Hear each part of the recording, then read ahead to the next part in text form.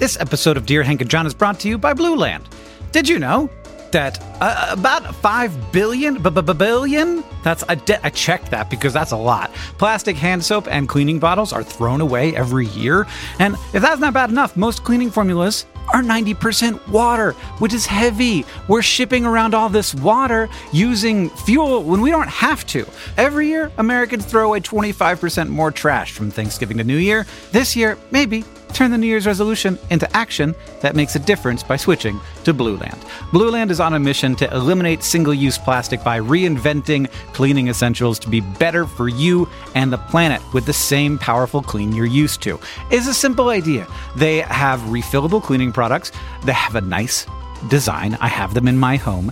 It looks nice on your counter. You fill the reusable bottles with water, drop in the Blue Land tablets, wait for them to dissolve, and you never have to grab bulky, heavy cleaning supplies on your grocery run ever again. And refills, because they're small and you don't have to ship a bunch of water across the country, starts at just $2.25. You can even set up a subscription or buy in bulk for additional savings. From cleaning sprays to hand soap, toilet bowl cleaner, and laundry tablets, everybody, you know what I mean. All Blue Land products are made with clean ingredients that you can feel good about. Blue Land is trusted in over 1 million homes, including, mine. Blue Land has a special offer for listeners right now. You can get 15% off your first order by going to blueland.com/dearhank. You won't want to miss it. blueland.com/dearhank for 15% off. Again, blueland.com/dearhank to get 15% off.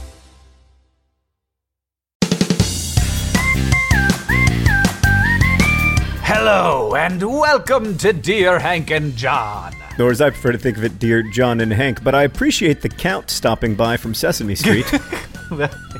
It's a comedy podcast about death where two brothers, Hank and John Green, will give you some dubious advice, answer your questions, and bring you all the week's news from both Mars and AFC Wimbledon. Hi, John. How are you? You know the truth. Like, if we're going to be perfectly honest. Oh, God, no. I don't want to know the truth. Lie to me. Lie. I can't lie. I can't lie. Then you should ask me how I'm doing. Hank, I have had one of the most, emotionally, in terms of my professional life, just, emotionally up and down weeks I can remember. I've laughed. I've cried.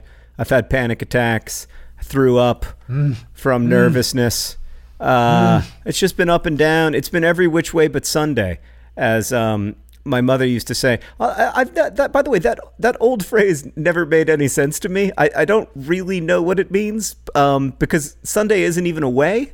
But it reminds me of something else. The answer to your question is that I'm doing really well right now, super well. Oh, good. But Great. I had some hard times in my past. But I just want to quickly tell you a story, which is that I used to always explain to my now 7-year-old son when somebody would say something that was just a weird euphemism or something that doesn't make sense if you are a literal translator of English, as most 4 and 5-year-olds are. I would just be like, Henry, that's an old saying. It's just an old saying, and here's what it means.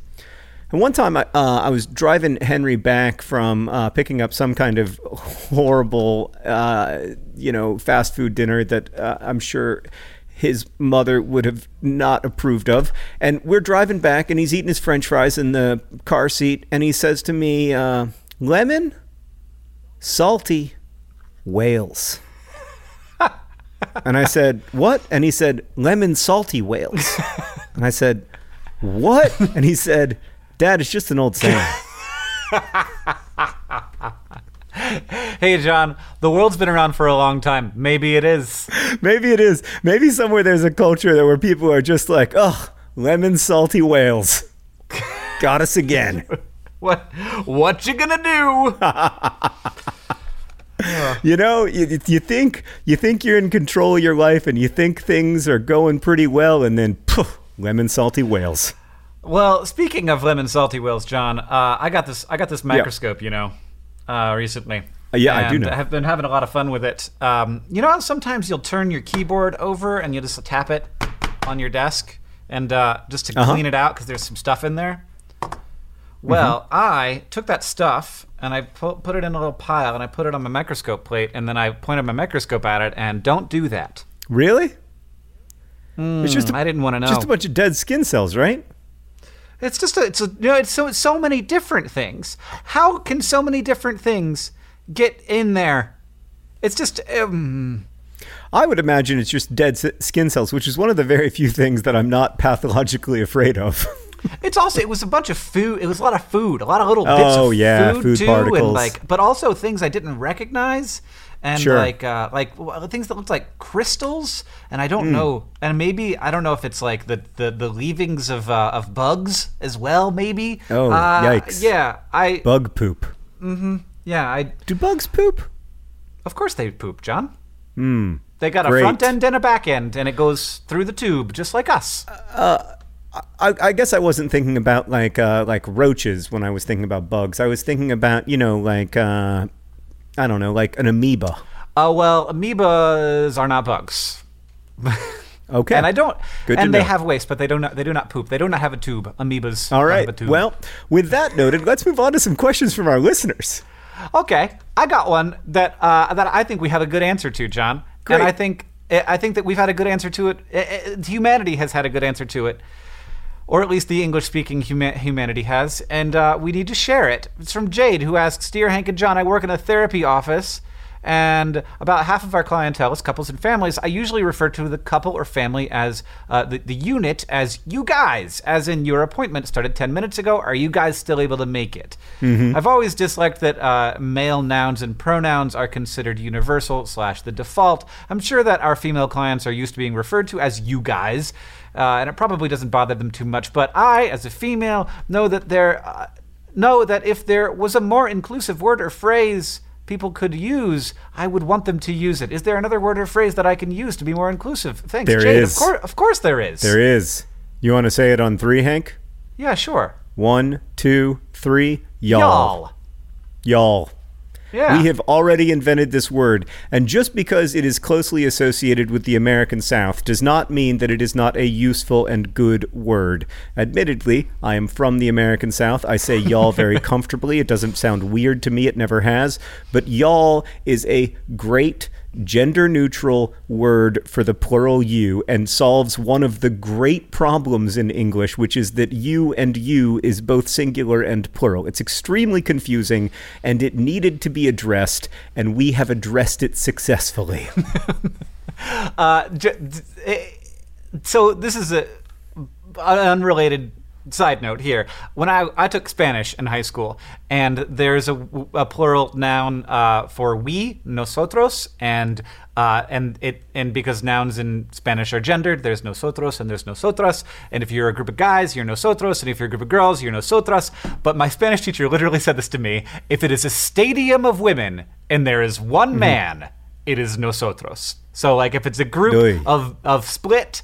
Like multiple people, but like all you need is one dude to and I thought that was like so wrong and weird and bad. But at the same time, like we say you guys for any group of people.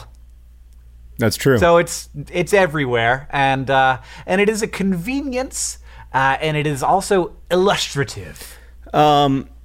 I think y'all is plenty illustrative, actually, and I'm not backing down off of my support for y'all. No, it is the greatest word that is not widely utilized in the English language. When I say illustrative, I mean it is illustrative of a deeper thing in our culture.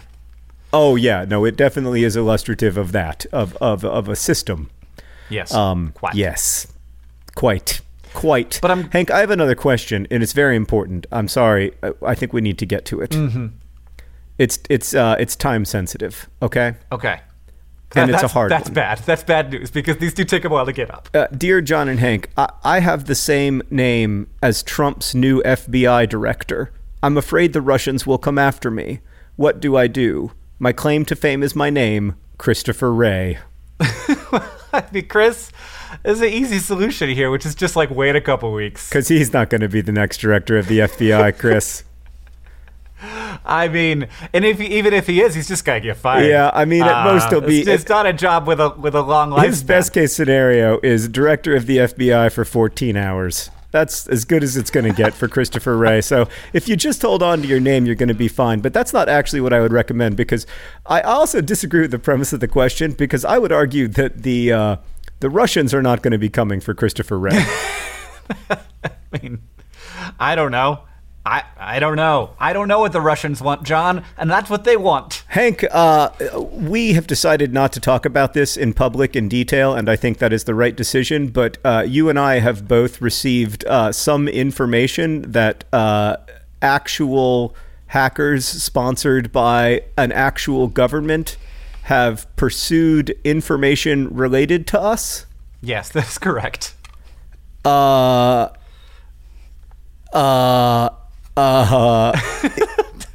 It is deeply I'm trying to choose my words extremely carefully. It is deeply disturbing to us, and also really highlights how common this must be, since Hank and I are not, I would say, A-level targets. Yeah. Like, if I were a foreign government and I wanted to access even the information related to, say, 1,000 Americans, I just don't think I would put me on the list. We're definitely not on the list. I mean, what they probably do, John, is they just go through Twitter and they try and hit anybody who has a substantial number of followers. And they're just, just information gathering. But yeah, it is really, like, it's super weird. It's super weird to get that note. It's scary. I mean, there's no getting around it. So, Christopher Wray, to be totally honest with you, I would probably turn on two-factor authentication on your email and all your social media accounts that matter to you. That's my honest advice. I would do that if I were you. I don't think that's an overreaction. No, yeah, and it's it's not just the Russians coming for you. Anybody wants access to that stuff. I'm just going to stop you right there. Yeah. We do not know if it was the Russian government. No. And even if it were, I would just like to state for the record that I think the Russian government has often been misunderstood. And they're very super nice folks, just like they're doing a really good job leading the country of Russia. And if anything, I think that they need to have more influence on American politics. So I just want to state that is I am a coward. That's one of the other things I learned from this experience. I am a weak man. It's like, oh, well, yeah, I mean, it's weird when somebody comes for you. And it's like, I learned something about myself today. I just want to have a good time and not be dealing with that. I just want to have a good, safe life. Jesus Christ, just let me stay here in Indianapolis and have a normal life. Oh, my God. That was my immediate reaction. So, yeah. I mean, usually I would be like, this is not a big deal. Just go by your middle name. Or we would come up with a bunch of jokes. But I actually did want to tell you to go ahead and turn on two-factor authentication. It's the least that you can do. Mm-hmm. And this also probably the most that you can do. This question comes from Wesley, who asks, Dear Hank and John, what is the best way to introduce my young son to Star Wars? Oh. Should I try and hold back as much as I can until he's between 4 and 5 and then show him the original trilogy? Or should I throw caution to the wind and allow my own Star Wars obsession to spill over into his life as well? Lasers, swords, and burp brags, Wesley. So I have a pretty strong opinion about this, Hank. Well, I mean... Because I've been through it. John, this morning we put Oren, for the first time, into the Star Wars cute thing that you got him, by the way. Yeah. He is now big enough to wear it. It's adorable. So he's already starting. Good. Like, he's 7 months old, and he's already a fan. Right, but he hasn't seen the movies yet. Here's my theory, and I'm going to try to say this without spoilers. There's something that happens in those movies, specifically toward the end of Empire Strikes Back, that is oh, wow, holy crap, oh my gosh moment. Mm-hmm. It's one of the great oh my gosh moments in the history of any movie. And your kid has to be old enough in that moment to have that oh wow experience, or else the trilogy will kind of be lost on them. Now, I guess they can watch the prequels whenever, but movies 4, 5, and 6, I think you have to get that oh wow moment. Now I have friends who showed who are big believers that the order should when you share it with your kids should be first movie 4, Star Wars A New Hope, and then the prequels, and then movie 5, so you can get the full boom of that oh my gosh moment. But I think your kids have to be old enough to get that, and also kind of maybe old enough to be able to watch the not insignificant amount of violence. And then there's the secondary issue, which is that if you wait too long, the whole thing gets spoiled on the frickin' playground. Oh, yeah. Well, that's the thing. I don't really know how to be a human in the world who hasn't been spoiled on that spoiler. I mean, you totally can be. There's lots of humans in the world who haven't been spoiled on that spoiler, but it is... The extent, as far as I can tell, the only thing that happens on the playground at Henry's school is that the kids swap spoilers for all the books that they're reading. Like, we're reading Harry Potter right now, and wow. And I mean, it's not just that Henry knows some spoilers. Henry knows like he knows thousands of spoilers. He knows that he's essentially been read the books by his classmates in such a way that, like, while we're reading the book, he'll be like, you know what's about to happen? And I'll be like, no, I don't know what's about to happen, even though I do. And he'll be like, dragons. And I'll be like, dragons? And he'll say, and not just any dragon, a Hungarian horntail. And I'll be like, my God, how? wow. How? Well, that's kind of interesting. Like, I like the idea of people like telling these stories to each other in their own way. There's something nice, like, especially children, like they love the story so much they want to tell each other the story, and like it becomes, you know, and they get to practice their storytelling skills, and they get to entertain each other in that way. I kind of like that. And that, you know, that might be more important than, you know, getting that big oh my gosh moment, but maybe not. But Wesley, there's really good news for your specific situation, which is that if you want to save that the original trilogy, you can, because there is a lot of Star Wars stuff that doesn't have anything to do with the original trilogy. That's a very good point. Star Wars Clone Wars. Yeah, you can. There is so much kid-focused Star Wars stuff for you to show your children. Yeah, that's a great point, Hank. I mean, yeah, and you can save that. You can save the original trilogy for when they're old enough for that. On that front, I have to say there's a series of Star Wars kind of like middle grade and YA novels that have come out lately. One was written by Beth Revis, one by Adam Gidwitz. They're really good. So that might be something that you can share with them as well. Okay, Hank, this question comes from our old friend Anonymous, who writes, Dear John and Hank, I'm a 17-year-old gay girl living in a Middle Eastern country, and I am extremely privileged. I go to one of the best high schools in my city, and I live in a highly comfortable life surrounded by people who love and support me. My dilemma is, I still hate it here. I'm miserable living in this country, even though I have so much privilege. I feel stifled and depressed that I can't be who I am. I am so tired of having to be in the closet to everyone because I could actually go to jail for it. And I don't want to hate it. I feel like I have no right to hate where I live when I have such a comfortable life and other people are suffering so much more than I am, even in the same city, going to bad schools, barely enough to eat, and horrible health care. Is it okay that I'm not happy and dislike my country even after my life has been amazing here? Hope and Feathers, Anonymous. No, yeah, it's fine. That's fine. I mean, first of all, you can like some things about your life and about how your life is and about the privileges you've had, and also dislike other things. Yeah. About your life and about how you are being controlled and not allowed to be the way that you are. Yeah, I mean, that's an extreme form of oppression, to not be able to be yourself and to have forces that are larger than you saying that who you are is not okay, and that who you are is in fact illegal, which is what the government is telling you. And that's a very, very hard thing to hear. It's a dehumanizing thing to hear, and I don't think that there's the privileges that you've enjoyed in any way lessen or diminish that. Would it be harder to be the same person and having not enjoyed those privileges? Of course it would be, but that doesn't mean that your pain and your experience isn't real and isn't painful, because it certainly is. I mean, that sounds really, really difficult to me.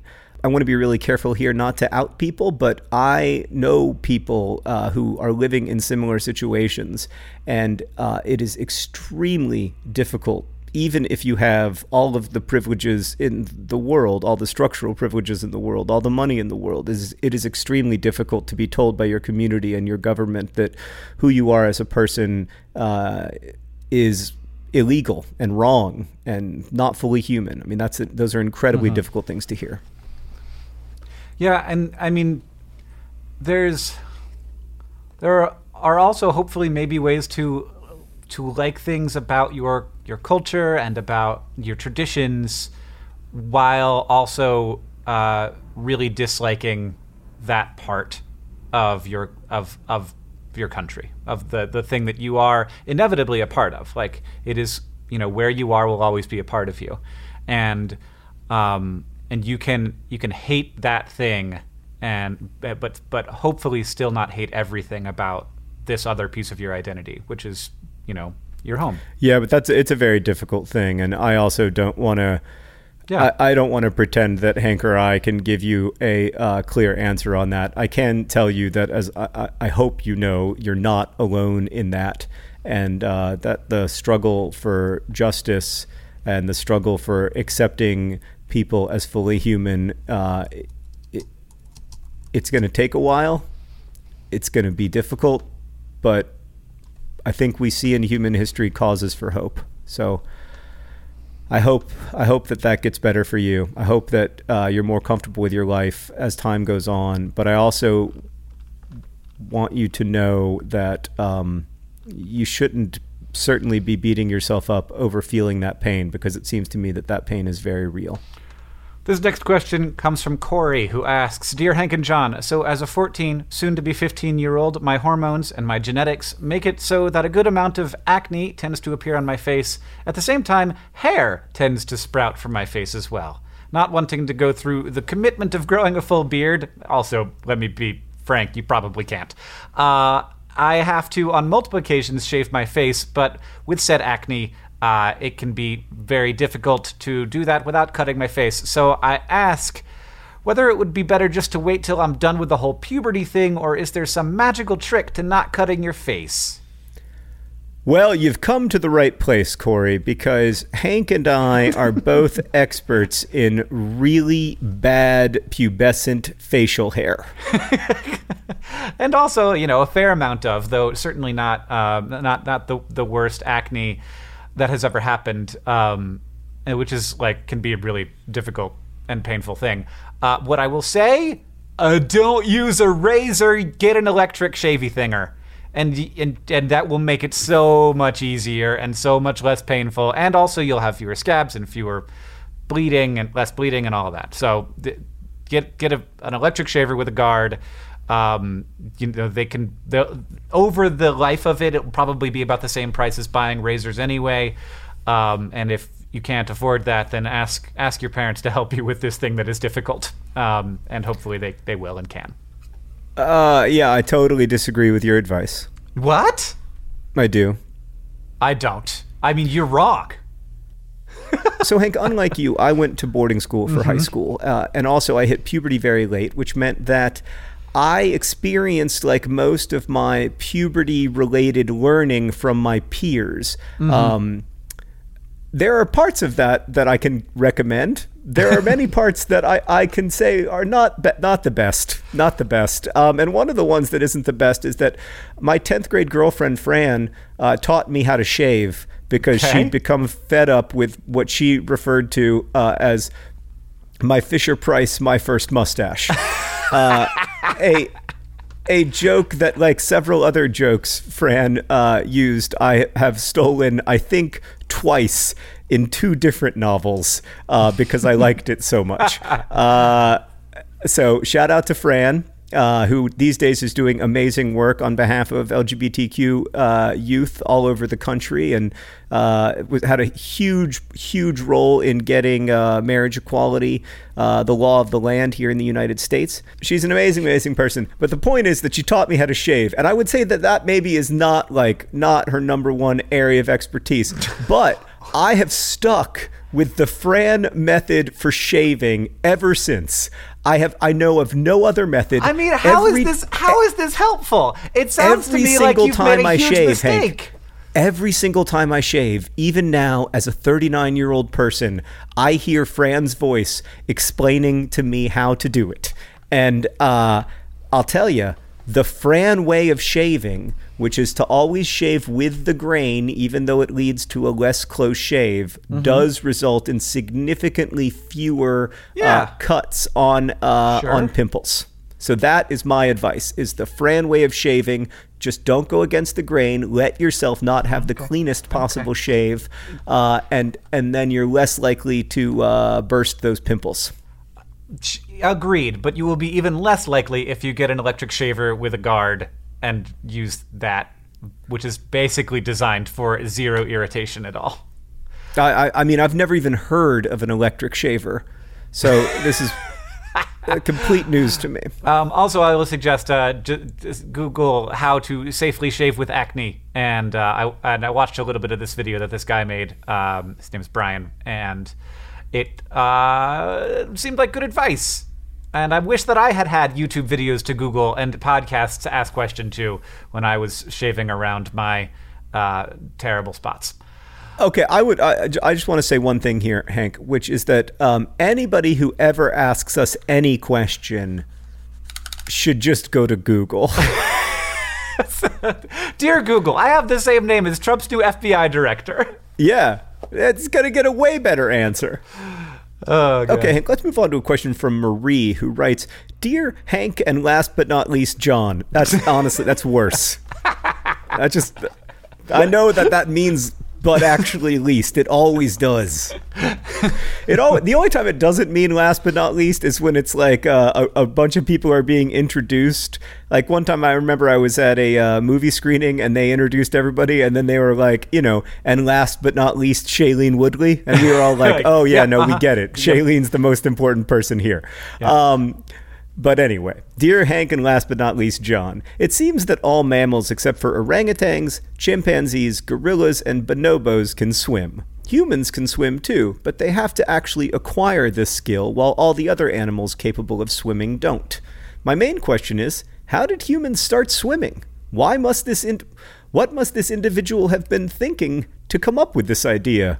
I suspect that individual was thinking, I want food, and there's food in that water. But anyway, additional super extra bonus question. Do you think there is a way to teach one of the apes mentioned above to swim? Chutes and ladders, Marie. Chutes and ladders is a great sign-off, because just like life, that game is completely arbitrary, and right when you think you're winning, it turns out that you are at your most vulnerable. I did a little bit of research on this, and unsurprisingly, we aren't sure how many mammals can swim, because we don't make a habit of just throwing the hundreds of different species of bats into a lake and seeing what happens. Are bats mammals? Sure they are, John. I'm pretty sure that there are a number of mammals that cannot swim. Armadillos, for example, don't do well in water, as you might expect. They're covered in heavy not bony plates, but heavy keratinous plates, and they don't have much ability to move their arms, so they just sink. They don't do water good. Just quick heads up. Armadillos can swim. In fact, they like to swim. Wait a second. Not all species. I'm just telling you that I am looking right now at an armadillo swimming. It's sort of a dog paddle thing. I mean, I wouldn't say that this armadillo is an amazing swimmer, but John, it's swimming. I almost want to cut this out of the podcast because I said that so confidently, and I'm so wrong. I know. Well, it's pretty typical, actually, of the things you say very confidently. I mean, this armadillo isn't only swimming; it's diving beneath the water. And I would argue this armadillo is actually a better swimmer than I am. It's amazing. Can you think of another mammal that might not like to swim that I can provide a YouTube video providing evidence otherwise? I mean, there's a picture here of an armadillo competing against human swimmers. I believe it's photoshopped. Probably photoshopped. But if I say it confidently enough, then we got it. I'd have to come in and correct you and be like, actually, Hank, an armadillo once won a silver medal at the Olympics in the 200-meter fly. His name was Dan. I read an article that was like armadillos can't swim, and I was lied to. Hey, Hank, quick question. Yeah. What other mammals do you think can't swim? Yeah, I don't know. But like, I know that we don't just go around throwing animals into lakes. But okay, I will also tell you that like chimpanzees and orangutans can swim. I don't know about these other primates listed, but they can.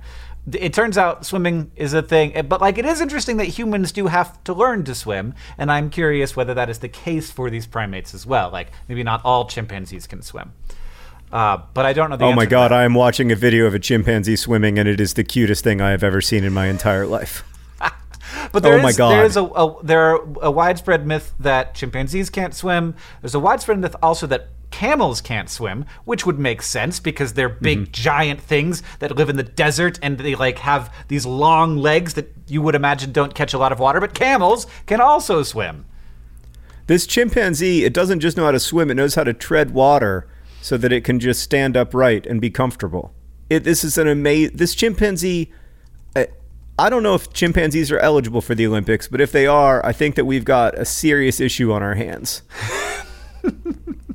We might have seen the last human swimming Olympian. This is amazing. Oh, he's so happy. I know. He loves it. He loves it. Are you watching the one about Cooper? And he even breathes underwater. He blows bubbles underwater. It's adorable. He likes it so much. He's like, I'm in the pool. I get to hang out in the pool. Yeah. No. Thanks, okay. everybody. So the answer is that all mammals can swim. Period. Except for humans. Except for humans. But we can learn how to swim.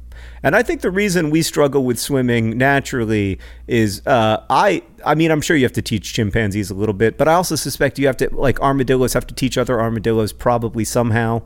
Maybe not. I don't know. What do I know? I'm so far outside my area of expertise right now. The only thing I know for sure is that I know squirrels can swim because they can surf. Yep. I haven't found a video of a gorilla swimming. The one that I found clearly is fake, but everybody thinks it's real in the comments, and wow. But apparently humans are just real bad at stuff. We have to learn this seemingly innate skill that all other mammals have. But I think to get to the point of how did we learn it, I mean, there's so much food in the ocean, and a lot of the earliest human, a lot of successful early human communities lived near water. Yeah. Either near a river or near an ocean. And at some point, like, wading just becomes not that great. I would also argue, though, that, like, based on watching my kids, like, you sort of learn to swim from learning, but you mostly learn to swim from being in the water. You just do it and you're like, I'm catching on here. Yeah. You start out with the doggy paddling and then you just kind of go from there. This question comes from Helen, who asks, Dear Hank and John, I just got a voicemail on my phone that was not addressed to me. The message seemed important and urgent even. My question to you is whether I should call back and tell them that I'm not the person they intended to call. Helen, of course you should. Helen? If it's urgent, at least send them a text. 2 notes.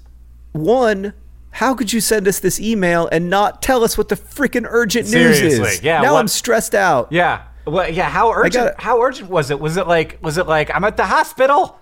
My baby. Did Helen leave her phone number? You know, Helen did not leave her phone number for us. She John. did not leave her phone number. Oh my God. You got to do it. You got to call. You got to at least text. Obviously, you have to call, but we have a problem now, Hank. Helen had a problem, which is that she didn't know that she had to call to let the person know that they were leaving the voicemail on the wrong phone.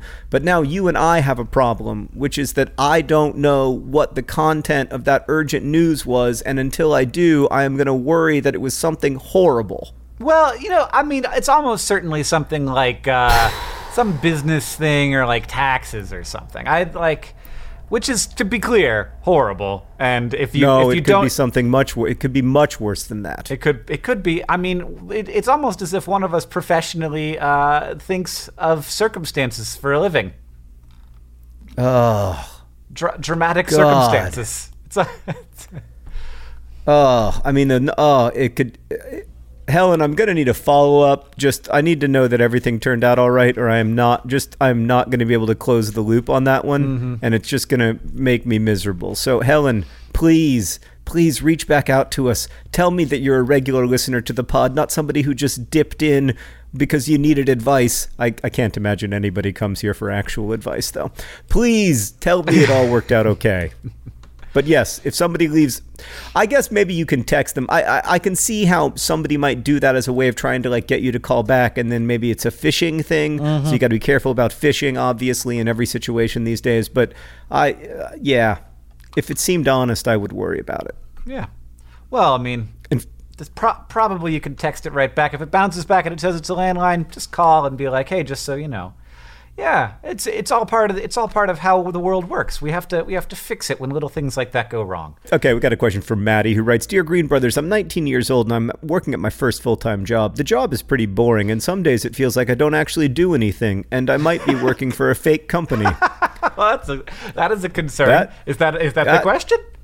I mean, I wouldn't say that's a concern. I would say that it's a point of interest, though. However, this quote-unquote company gives me an hour for lunch, and I have no idea what to do with it. Some days I have a car, so I'll drive around a bit, but that wastes gas and kills future children. What can I do for an extra hour? Oh, my God. Touch not the cat without a glove, Maddie, which is good life advice. I don't know if there's anything else to that quote. I don't know if it's from Shakespeare or something. No, but it's from her clan, from Clan Chattan, which is the clan of the cats. It's the Scottish clan motto, which means "Don't mess with us, or we'll get you back harder." Basically, is what she says in the PS here. Sweet, yeah. Sweet. Mm-hmm. Yeah, I want to have a clan motto. Seriously, Hank, right? Why don't we have a clan motto? Because we're Irish, John. Oh yeah, I forgot about that. Yeah, it's terrible. Oh terrible boy, news. Somewhere our great grandfathers are standing up out of the grave, screaming at us for saying that we wanted to be Scottish. There was not a lot that our grandfather Green cared about more than that we understood that we were Irish, and not only Irish, but that we were a particular political persuasion of Irish that we don't need to get into at the moment. Hank, Maddie is working for a fake company that gives her an hour for lunch. Isn't it possible, Maddie, that you're just working for a company that isn't doing a lot of business at the moment, and that they're giving you an hour for lunch because that's what any normal employer would do? Yeah, an hour for lunch isn't super uncommon. And it shouldn't be. Jeez. I mean, I've definitely not gotten an hour for lunch but I mean, I can't, what do you do for a normal hour? You have a phone, right? Is there Wi-Fi? Because I think bring a book bring a book. John, when I worked at Walmart, I would take books from Walmart and read them and then return them to the shelves. Yeah, no, that works. I mean, there's no reason you can't do that. So if you're in a place where there are books, just take existing books, read them, and return them to the shelves. Otherwise, go to your local public library, get a book, and enjoy that hour of reading per day as kind of a relaxation. Although it sounds like potentially your job itself is pretty relaxing since there don't seem to be any customers. Well, yeah, I mean, I think you should definitely listen to podcasts. But yeah, you don't have to you don't usually have to leave during your lunch break. Do they have there should be a place where you can go during that time and sit around and listen to podcasts.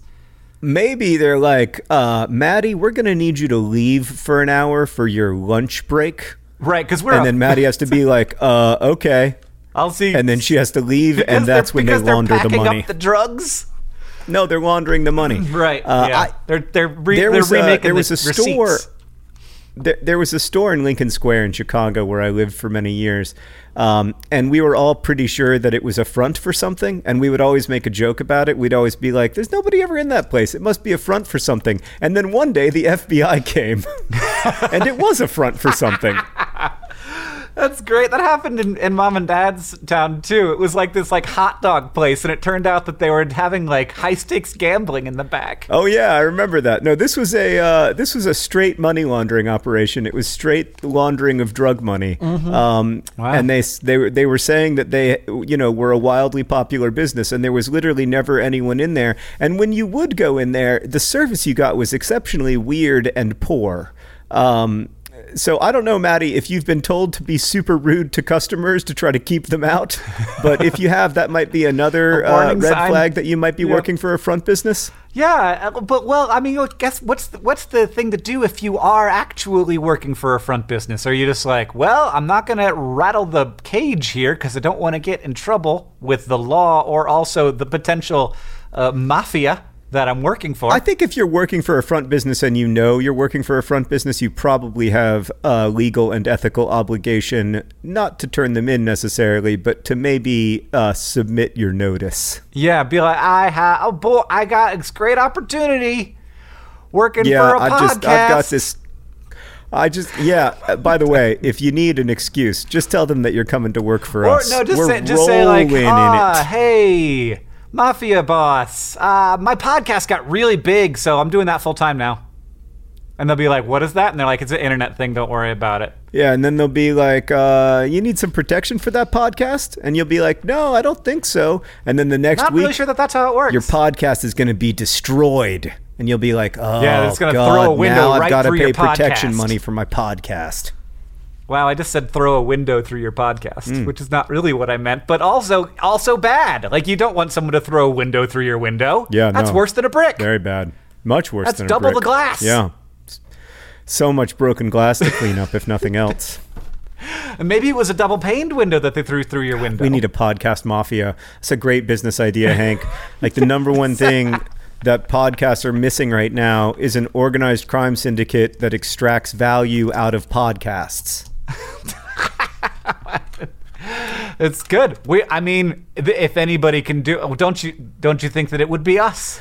We don't have a strong criminal past, but we do have a strong past of organizing creators around certain goals, and this would just be organizing creators around the goals of not getting your podcast destroyed by Hank and John Green. Well, John, this podcast, of course, is in fact brought to you by the Podcast Mafia. Yep.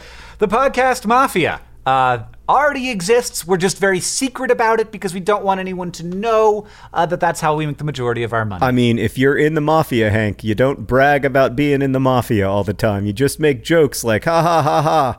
Ha, ha, ha, ha, ha. Today's podcast is also brought to you by our Irish grandfather. Definitely in favor of the unification of Ireland. Today's podcast is also brought to you by the word y'all. The word y'all. It's the best plural you. And lastly, this podcast is brought to you by that big oh my gosh moment in the second Star Wars movie. That big oh my gosh moment. I'm sorry, you're my what now? This episode of Dear Hank and John is brought to you by Blue Land. Did you know that about 5 billion, I checked that because that's a lot. Plastic hand soap and cleaning bottles are thrown away every year. And if that's not bad enough, most cleaning formulas are 90% water, which is heavy. We're shipping around all this water using fuel when we don't have to. Every year, Americans throw away 25% more trash from Thanksgiving to New Year. This year, maybe turn the New Year's resolution into action that makes a difference by switching to Blue Land. Blue Land is on a mission to eliminate single-use plastic by reinventing cleaning essentials to be better for you and the planet with the same powerful clean you're used to. It's a simple idea. They have refillable cleaning products. They have a nice design. I have them in my home. It looks nice on your counter. You fill the reusable bottles with water, drop in the Blue Land tablets, wait for them to dissolve, and you never have to grab bulky, heavy cleaning supplies on your grocery run ever again. And refills, because they're small and you don't have to ship a bunch of water across the country, starts at just $2.25. You can even set up a subscription or buy in bulk for additional savings. From cleaning sprays to hand soap, toilet bowl cleaner, and laundry tablets, everybody, you know what I mean. All Blue Land products are made with clean ingredients that you can feel good about. Blue Land is trusted in over 1 million homes, including, mine. Blue Land has a special offer for listeners right now. You can get 15% off your first order by going to blueland.com/DearHank. You won't want to miss it. blueland.com/DearHank for 15% off. Again, blueland.com/DearHank to get 15% off.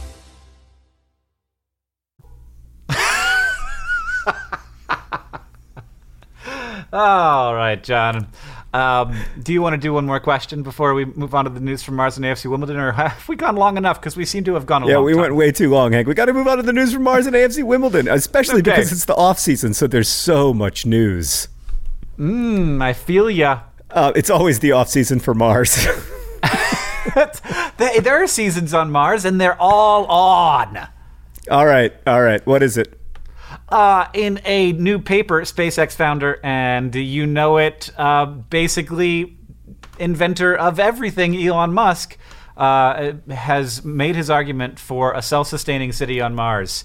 So not just going to Mars, he wants to build a place that can make us a multiplanetary species, because he's not busy enough trying to make every Tesla supercharged station solar powered, and also create a hyperloop system so that we can have pneumatic tubes that connect our cities together, but also be a species that has a backup plan. Not that I think it's a good backup plan, as I have said before. Very bad backup plan. If Earth goes kaput, Mars will be a couple years behind.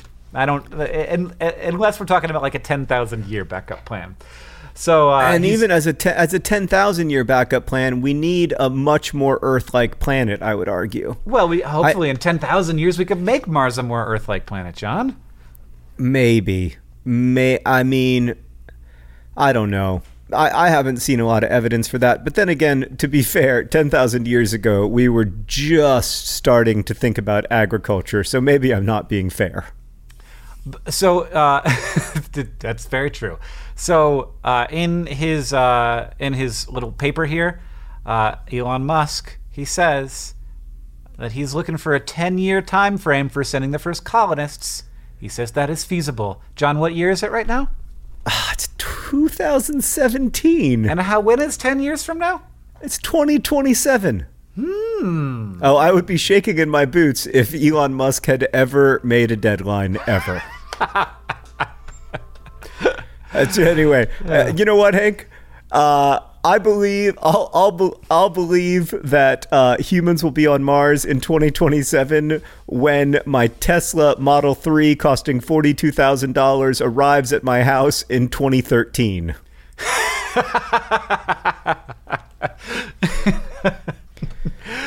Elon Musk says there is a huge amount of risk. It's going to cost a lot. There's a good chance we will not succeed, but we're going to do our best to try and make as much progress as possible.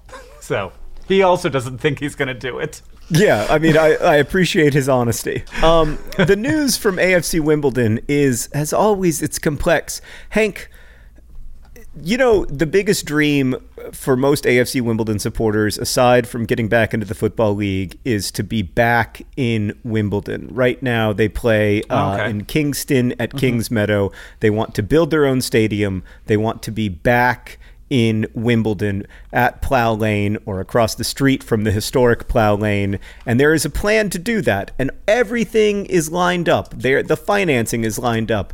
Everything has been agreed to. The plans have been agreed to. It's just now there is one more hurdle to jump over, which is that some people are saying that the Greyhound Stadium that will be demolished to make room for Plough Lane, which is a Greyhound racing stadium, and not, I have to say, just being perfectly honest, a particularly beautiful one, should be listed as a historic place in England, which would make it impossible to ever do anything to it. You know, like how Westminster Abbey is a historic place, so you can't tear down Westminster Abbey and build something else on its place, which is a lovely idea. I don't feel the same way about Greyhound stadiums myself, but that decision was delayed by the election. Before snap elections, no decisions can be made within 6 weeks before an election, so as not to use the political process to affect outcomes, which is a good rule, I think, but an annoying one in this case.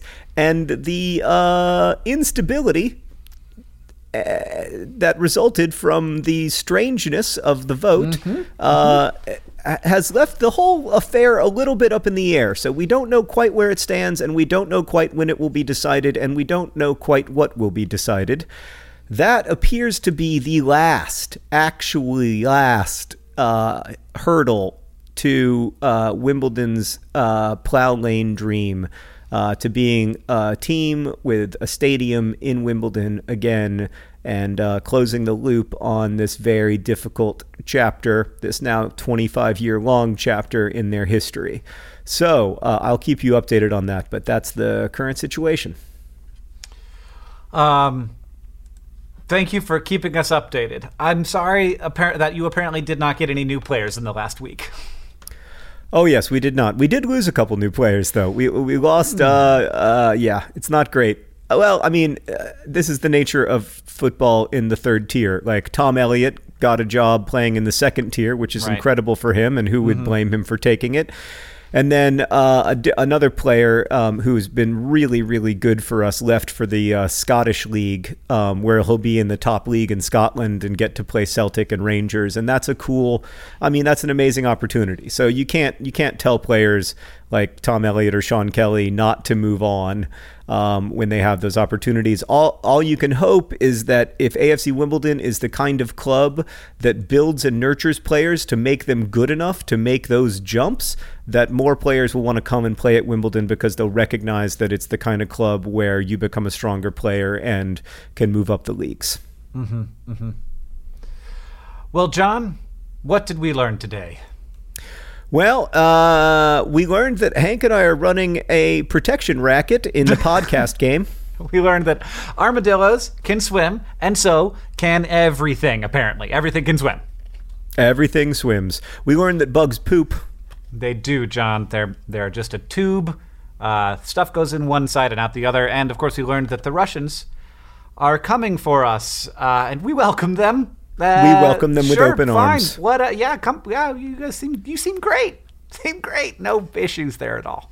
And again, we want to say for the record, because we do have a lot of Russian listeners who sometimes take offense, and with good reason, to the idea of the Russians as a monolith, which of course they are not. So let's just be specific. We learned that Putin is coming. And we think that we are in great hands. Sure, yeah. Just leave our emails alone. Thank you. Strong, capable, very strong hands. So strong. So strong. They're going to hold us so tight, we're going to be like, it's a little too tight. The white knuckle grip on the reins of your horse of control. And on that note, thanks for listening to Dear Hank and John, a comedy podcast about mostly these days Putin. Apparently. This podcast is edited by Nicholas Jenkins. It's produced by Rosianna Hals-Rojas and Sheridan Gibson.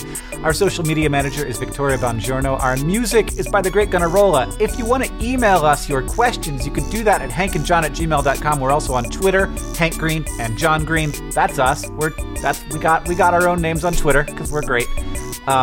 We were early. No, you weren't early. You did something to do that, didn't you, John? The important thing, actually, is that I'm not on Twitter. I haven't written one of my own tweets in almost 6 months. Well, you can send us Dear Hank and John questions there, though, and we'll find them. And I think all I have to say now is, as they say in our hometown, don't forget to be awesome.